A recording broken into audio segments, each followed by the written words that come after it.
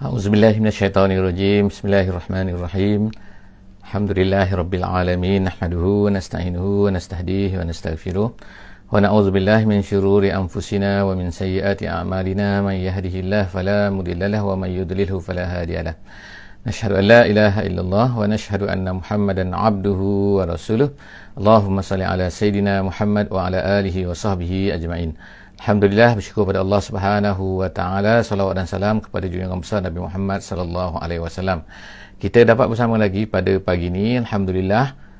Insya-Allah hari ini kita telah sampai ke muka surat 248 dan kita sekarang adalah berada di muka surat yang terakhir, surah Yusuf. Muka surat terakhir surah Yusuf. Alhamdulillah, hari ini kita bersama-sama di ayat yang ke-104 104 sehingga ayat 111 daripada surah Yusuf. Kita akan sama-sama mentadabbur, sama-sama melihat, sama-sama memahami serba sedikit insya-Allah apakah yang dikatakan oleh Allah Subhanahu wa taala di dalam muka surah ini untuk kita semua. Kita baca, kita faham, alhamdulillah, dan kita tadabbur. Hari ini insya-Allah apa yang akan dapat kita lihat di dalam muka surat ini secara ringkasnya adalah merupakan sebagaimana kita sebut bahawa surah Yusuf menceritakan hampir kebanyakan daripada muka surat yang ada dalam surah Yusuf ini menceritakan tentang kisah Nabi Yusuf alaihissalam, daripada permulaan hidup baginda sehinggalah sampai kepada akhirnya. Dan surah ini turunnya semasa Nabi kita sallallahu alaihi wasallam berada di dalam keadaan tertekan kerana orang-orang kafir menolak dakwah Nabi, dan juga orang-orang daripada Taif juga telah menolak baginda Nabi sallallahu alaihi wasallam dengan membuat macam-macam perkara, dengan melontarkan batu, melukakan. Jadi secara fizikal, secara moral, secara emosionalnya mereka tekan Nabi kita sallallahu alaihi wasallam habis-habisan. Perasaan ini menyebabkan Nabi kita sallallahu alaihi wasallam rasa tertekan, rasa sempit dada dan macam-macam lagi. Lalu Allah Subhanahu wa taala menurunkan surah-surah ini kepada kita semua untuk menceritakan bagaimana bahawa Nabi Yusuf alaihissalam, walaupun dia dalam keadaan susah sukar, tapi Allah Subhanahu wa taala, selepas daripada itu kita tengok bagaimana Allah Subhanahu wa taala telah memberikan kurniaan kepada Nabi Yusuf. Jadi Allah Subhanahu wa taala juga boleh mengurniakan sesuatu yang hebat kepada Nabi kita sallallahu alaihi wasallam. Jadi insya-Allah kita akan tengok dalam muka surat ini Allah taala akan membuat, kita katakan, beberapa takibat, kita kata iaitu beberapa cerita apa yang dapat kita ambil, apa yang kamu wahai Muhammad, apa yang sedang kamu hadapi sekarang ini wahai Muhammad. Dalam suasana ini tengoklah kepada kisah Nabi Yusuf bahawa Allah SWT, dan inilah beberapa perkara panduan, guideline, irsyad daripada Allah Subhanahu wa taala kepada Nabi kita sallallahu alaihi wasallam, dan juga kepada kita semua insya-Allah yang membaca Quran ini pada hari ini. Bismillahirrahmanirrahim. A'udzubillahi minasyaitonirrajim. Bismillahirrahmanirrahim. Wa ma tas'aluhum 'alaihi min ajr in huwa illa zikrul lil alamin. Sadaqallahul azim. Ayat 104 daripada surah Yusuf. Allah Subhanahu wa taala berkata sekarang ni tujukan sekarang kepada, bukan lagi menceritakan tentang kisah Nabi Yusuf, tapi sekarang ni Allah Subhanahu wa taala menunjukkan kata ini kepada kamu wahai Muhammad. Kamu wahai Muhammad, dan juga kita semua wahai umat Nabi Muhammad sallallahu alaihi wasallam. Wa ma tas'aluhum, kamu wahai Muhammad tak pernah minta, tak minahum, mereka ini iaitu orang-orang yang didakwahi, tak pernah kamu minta kepada mereka alaihi, kerana Al-Quran yang aku turunkan ini. Allah Ta'ala kata kerana apa yang diturunkan kepada kamu ini, apa yang diwahyukan kepada kamu, alaihi, hi itu ialah Quran, min ajr, daripada upah. Kamu pernah minta upah kepada orang Quraisy? Kamu nak minta upah kepada orang kafir ni kerana dakwah kamu? Tak pernah. Tak pernah kamu minta upah. In huwa illa zikrul lil alamin. Quran ini, in tu makna tidaklah, maknanya huwa, Quran ini, illa zikrul lil alamin, melainkan ianya adalah merupakan peringatan kepada seluruh alam. Peringatan kepada kita. Kalau tak ada peringatan, apa akan jadi? Kita berjalan jalan raya, ada peringatan melalui signboard kan. Di depan ada garis 2, di depan ini tak boleh memotong, di depan ada selekoh berbahaya dan sebagainya. Itu adalah peringatan. Dalam kehidupan kita ni kita perlukan kepada peringatan. Kalau tak ada peringatan-peringatan ini, nescaya kita akan terbabas, tersasar, pergi ke mana kita pun tak tahu kan. Jadi Allah SWT ingatkan kita, ada hari akhirat, adanya Allah, adanya Muhammad, adanya begini, ada begini kan. Jadi Allah SWT katakan, in huwa illa zikrul lil alamin. Quran hanyalah peringatan kepada al-alamin. Seterusnya, wa ka'ayyin min ayatin fis samawati wal ardi yamurruna 'alaiha wa hum 'anha mu'ridun. Allah Ta'ala sebut lagi wa ka'ayyin. Wa ka'ayyin maknanya betapa banyak. Kam dalam bahasa Arabnya. Kam min ayah. Betapa banyaknya ayah, mak itu tanda-tanda kekuasaan Allah Subhanahu Wa Ta'ala pada buminya, pada langitnya, pada manusianya, pada binatangnya, semua benda kan. Wa ka'ayyin min ayah. Banyak tanda-tanda ni fis samawati wal ardi, di langit dan juga di bumi. Allah Ta'ala kata, di langit bintang-bintang kamu boleh tengok, kamu boleh tengok matahari, kamu boleh tengok bulan, kamu boleh tengok semua benda, awan dan sebagainya. Fis sama wal ardi, dan di bumi. Di bumi ni kamu boleh tengok tanahnya, boleh tengok manusianya, boleh tengok apa yang kamu tengok di atas bumi ni. Jadi maknanya Allah Ta'ala kata wa ka'ayyin, betapa banyaknya ayah di langit dan di bumi, yamurruna 'alaiha, mereka melalui maknanya mereka melihat, yushahidunaha dalam tafsir kata, iaitu mereka melihat dengan mata. Yamurru makna bukan yamurru saja, tapi mereka melihat. Tak kira lagi tu tanda-tanda yang mereka lihat betul-betul. Apa yang berlaku kepada kaum Samud sebagai contohnya, apa yang berlaku kepada kaum Lut contohnya kan. Yamurruna 'alaiha wa hum 'anha mu'ridun, tapi mereka tetap juga mu'rid berpaling, mu'rid tidak mahu menerima. Jadi Allah SWT kata, tak patut betul lah manusia ni. Mereka tengok banyak benda, Quran dah dalam zikrun, mereka dah nampak dengan mata apa yang ada di keliling mereka, tapi wahum anha mu'ridun, mereka tetap juga menolak. Wama yu'minu aksaruhum billah illa wahum musyrikun. Dan Allah Ta'ala kata, wama yu'minu aksaruhum, kebanyakan daripada mereka ini tidak beriman dengan Allah, melainkan wahum musyrikun, syirik. Maksudnya mereka ni bukan langsung tak percaya kepada Allah. Allah Ta'ala kata, وَمَا يُؤْمِنُ أَكْسَرُهُمْ بِاللَّهِ, bukanlah mereka ni, kebanyakan mereka tak percaya, tetapi kepercayaan mereka itu bercampur aduk dengan musyrik. Musyrik maknanya ialah Allah tu ada. Sebagaimana orang Arab kita tahu, orang Arab Mekah, mereka bukan tak tahu Allah, mereka tahu nama Allah. Ayah Nabi kita bernama Abdullah, artinya hamba Allah, artinya Allah itu satu Tuhan bagi mereka, tapi banyak lagi Tuhan-Tuhan yang lain. Hubal pun Tuhan, Manat pun Tuhan, Lata pun Tuhan, semua tu Tuhan. Sebab itulah bila mereka ni buat haji, mereka akan melaungkan talbiyah mereka. Mereka pun ada talbiyah juga. Macamlah kita pada hari ni ada talbiyah, tapi talbiyah mereka ada, tapi talbiyah yang bercampur dengan syirik. Macam mana talbiyah mereka? Mereka kata labbaika la syarika laka. Mereka kata, ya Allah, dia kata tidak ada syirik bagi kamu illa syarikan huwalak, melainkan syirik yang sesuai untuk kamu. Tak ada syirik, tapi ada syirik sesuai untuk kamu. Tengok kan. Jadi labbaik mereka dengar. Kami menyahut seruan kamu ya Allah. Kami menyahut semua kamu. La syarikalah, tidak ada syirik bagi kamu, melainkan syirik yang sesuai untuk kamu. Tengok kan. Kejahatan mereka kan. Maknanya tak ada syirik. Jadi sebab tu Allah Ta'ala sebut sini, wa ma yu'minu aksaruhum billah illa wahum musyrikun. Kebanyakan daripada mereka ni tidak beriman, melainkan mesti kena ada syirik juga. Itulah maknanya ya Allah Ta'ala tak terima. Bukan mereka ni langsung tak ada Tuhan, tak ada Allah dalam kamus mereka. Memang ada perkataan Allah tu ada dalam kamus mereka. Mereka tahu Allah tu, tapi Allah tu salah satu daripada Tuhan-Tuhan yang banyak. Mereka campur adukkan. Afa aminu an ta'tiyahum ghasyiyah. Minta maaf kita tak gerakkan. Insya-Allah. Minta maaf. Seronok baca ni. Jadi bukan afa aminu, sekarang ayat 107 insya-Allah. Ayat 107. Afa aminu, Allah Ta'ala kata, afa aminu an ta'tiyahum ghasyiyah. Apakah mereka ni rasa aman? Merasa aman maksudnya merasa selamat. Apakah Allah Ta'ala tanya ni? Tu tanya persoalan ni. Afa aminu, apakah merasa aman? An ta'tiyahum ghasyiyah, datang kepada mereka satu ghasyiyah. Ghasyiyah ni makna satu azab yang meliputi mereka, yang mereka tak boleh lari. Itu ghasyiyah. Ghasyiyah satu benda yang mengelilingi.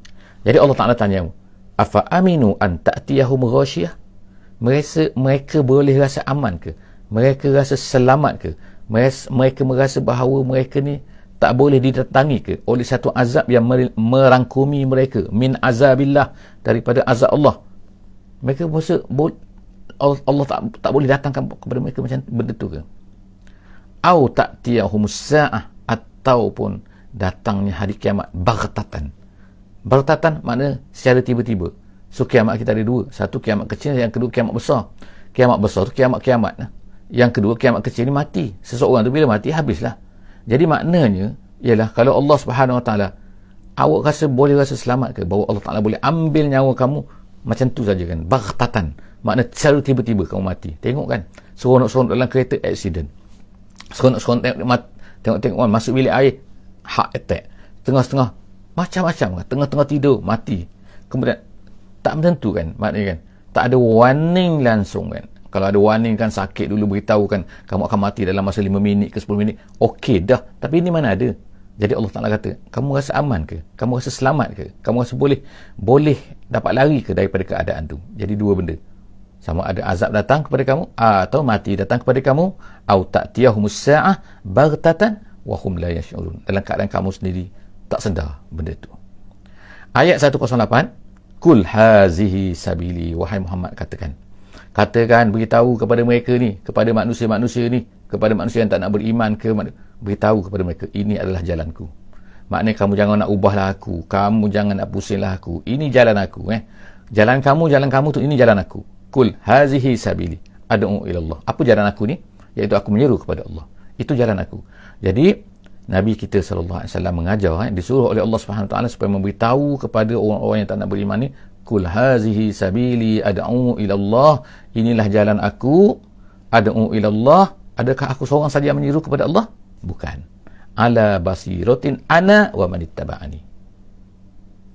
Yang keduanya, Allah SWT sebut sini lah, aku menyeru kepada Allah ni ala basiratin. Ala basiratin makna di atas pengetahuan, di atas kejelasan. Maknanya aku bukan blur-blur kan, tak tahu betul ke tak betul, tak, memang jelas ini adalah jalan aku.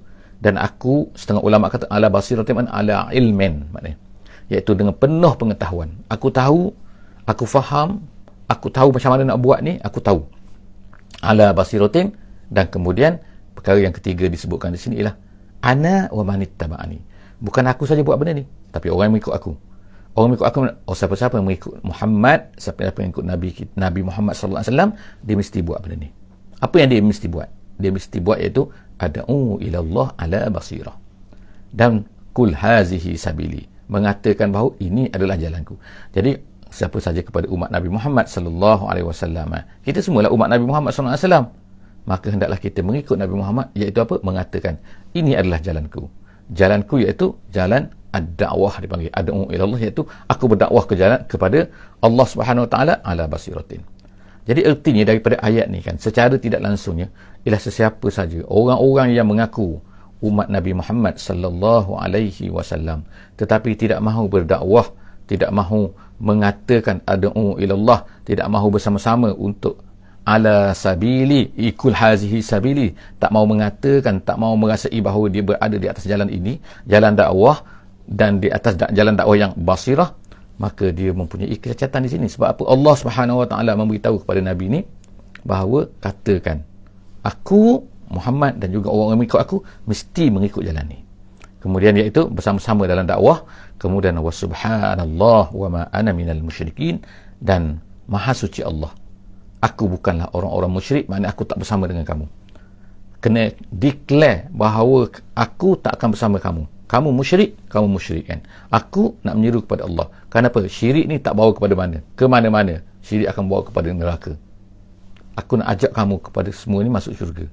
Kamu nak tak nak, ini jalan aku kan. Aku akan berusaha. Tu yang Nabi ajar kepada kita. Nabi disuruh isytiharkan kepada orang kafir, dan kita mesti isytiharkan kepada orang kafir bahawa kita adalah berada ala basiratin, ad'u ilallah ala basiratin. Ayat 109, insya-Allah kita tengok seterusnya. Ayat 109, Allah SWT, wa ma arsalna min qablika illa rijalan nuhi. Allah SWT kata, wa ma arsalna, dan tidak kami utuskan, min qablika, sebelum daripada kamu. Maknanya sebelum daripada kamu wahai Muhammad, sebelum daripada kita semua pada hari ini juga, iaitu, tapi kita bukan rasul, kita bukan rasul. Nabi Muhammad ni rasul. Wa ma arsalna, tidak kami utuskan sebelum daripada kamu wahai Muhammad illa rijalan, melainkan mereka adalah merupakan lelaki-lelaki, nuhi ilaihim min ahlil qura, kami wahyukan kepada mereka, kami memberi wahyu kepada mereka min ahlil qura, daripada ahlil qura. Maksud ahlil qura ialah orang-orang yang berada di perkampungan, orang-orang yang berada di tempat kedudukan tetap. Ahlil qura lawan dia ialah al-badiyah. Al-badiyah ni adalah orang-orang yang berada di kaum nomad, kaum yang bergerak-gerak kan, macam tu kan, yang berpindah randah kan.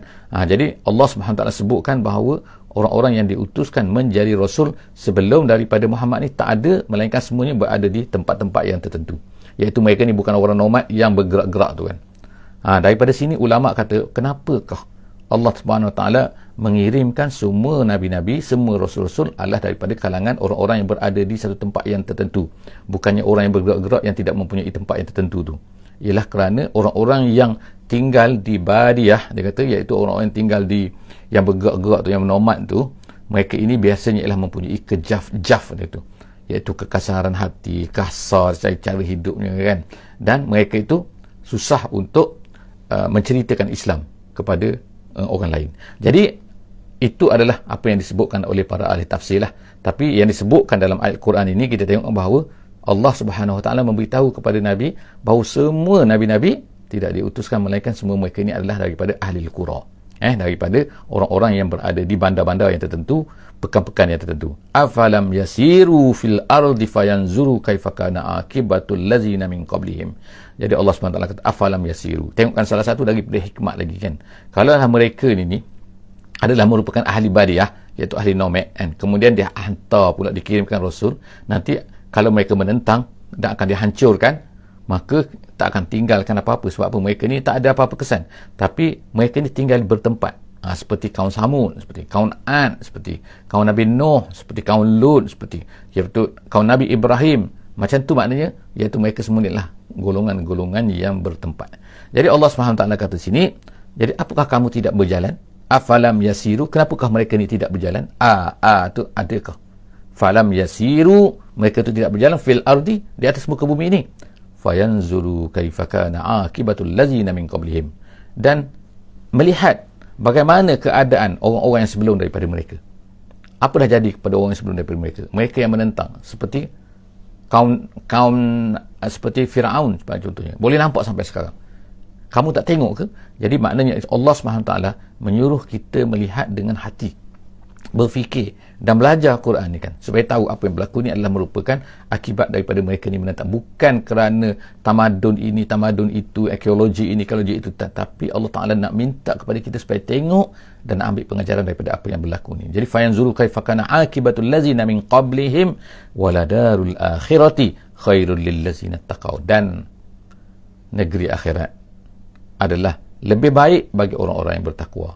Maknanya kalau tengok-tengok kan, semua tamadun-tamadun dulu mana hilang semua kan, sama ada dihancurkan, sama ada hancur dan sebagainya kan. Tetapi yang tinggal ialah orang-orang yang berpegang dengan agama, orang-orang yang bertakwa. Mereka akan bawa, mereka pergi berjumpa dengan Allah Subhanahu Wa Taala dengan pahala-pahala mereka kan. Dan apa yang ditinggal, civilization yang ada pada hari ini kan, semua tu akan hilang lenyap kan. Jadi kalaulah tidak digunakan tamadun kemanusiaan tu untuk membawa manusia ke jalan Allah Subhanahu Wa Taala, maka akan sia-sialah kehidupan kita.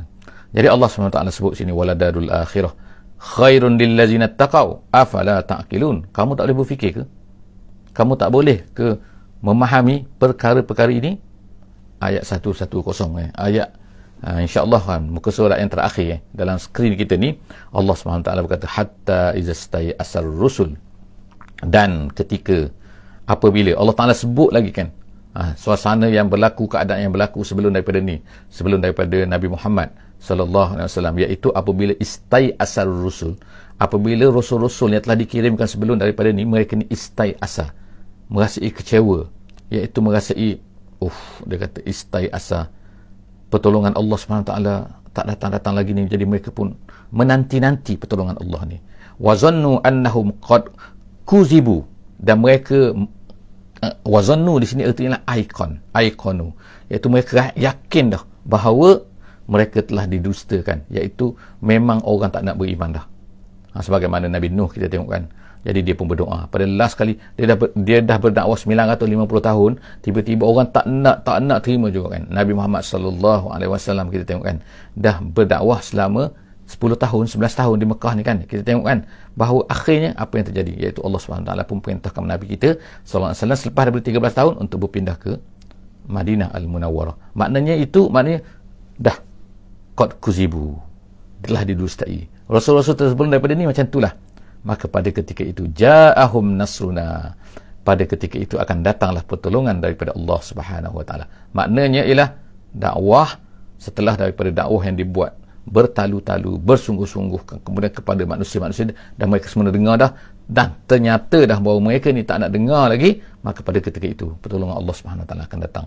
Sebelum daripada itu hendaklah berusaha habis-habisan dulu kan. Jangan kita putus asa, jangan kita lemah semangat. Kita sebagai orang mukmin hendaklah berdakwah, berceritakan Islam dulu kepada semua manusia, sehinggalah habis dah manusia memang menolak, betul-betul clear mereka yang menolak. Pada ketika itu jangan lupa Allah Subhanahu wa taala akan menurunkan pertolongannya. Jadi Allah Subhanahu wa taala kata pada masa itu ja'ahum nasruna fanujjiya man nasya, dan kami akan diselamatkan man nasya, orang-orang yang kami kehendaki. Kami akan selamatkan siapa-siapa yang kami kehendaki. Wala yuraddu ba'suna anil qaumil mujrimin, dan ba'suna azab kami, maknanya ba'suna, iaitu dan tidak akan dapat ditolak azab kami ini daripada orang-orang mujrim, orang-orang yang jahat, orang yang tak nak beriman tu. Apabila datangnya azab Allah Subhanahu wa taala kepada mereka, tak mungkin akan dapat ditolak lagi. Jadi kita tengoklah Allah Subhanahu wa taala yang Maha Hakim, dia mempunyai hikmahnya, dia Maha Alim Hakim, dia mengetahui bila dia nak turunkan, bila dia nak ni kan. Jadi bagi kita itu bukan urusan kita. Urusan kita bukan urusan kita nak suruh hancurkan dan sebagainya, tidak kan. Urusan kita, kerja kita, tanggungjawab kita ialah kita berdakwah manusia kepada Allah Subhanahu wa taala. Ceritakan kepada manusia ni habis-habisan kan, supaya mereka ini jelas, dan selepas daripada itu mereka nak terima, mereka tak nak terima, itu terpulanglah kepada mereka kan, setelah jelas apa yang kita ceritakan. Seterusnya ayat yang terakhir, ayat 111 daripada surah Yusuf ni, Allah Subhanahu wa taala berkata, laqad kana fi qasasihim ibrah, sesungguhnya pada kisah-kisah mereka ni mempunyai ibrah, mempunyai pengajaran kepada kita semua. Fi qasasihim, dalam kisah-kisah mereka, iaitu kisah-kisah Rasul itu. Li ulil albab, bagi orang yang mempunyai fikiran.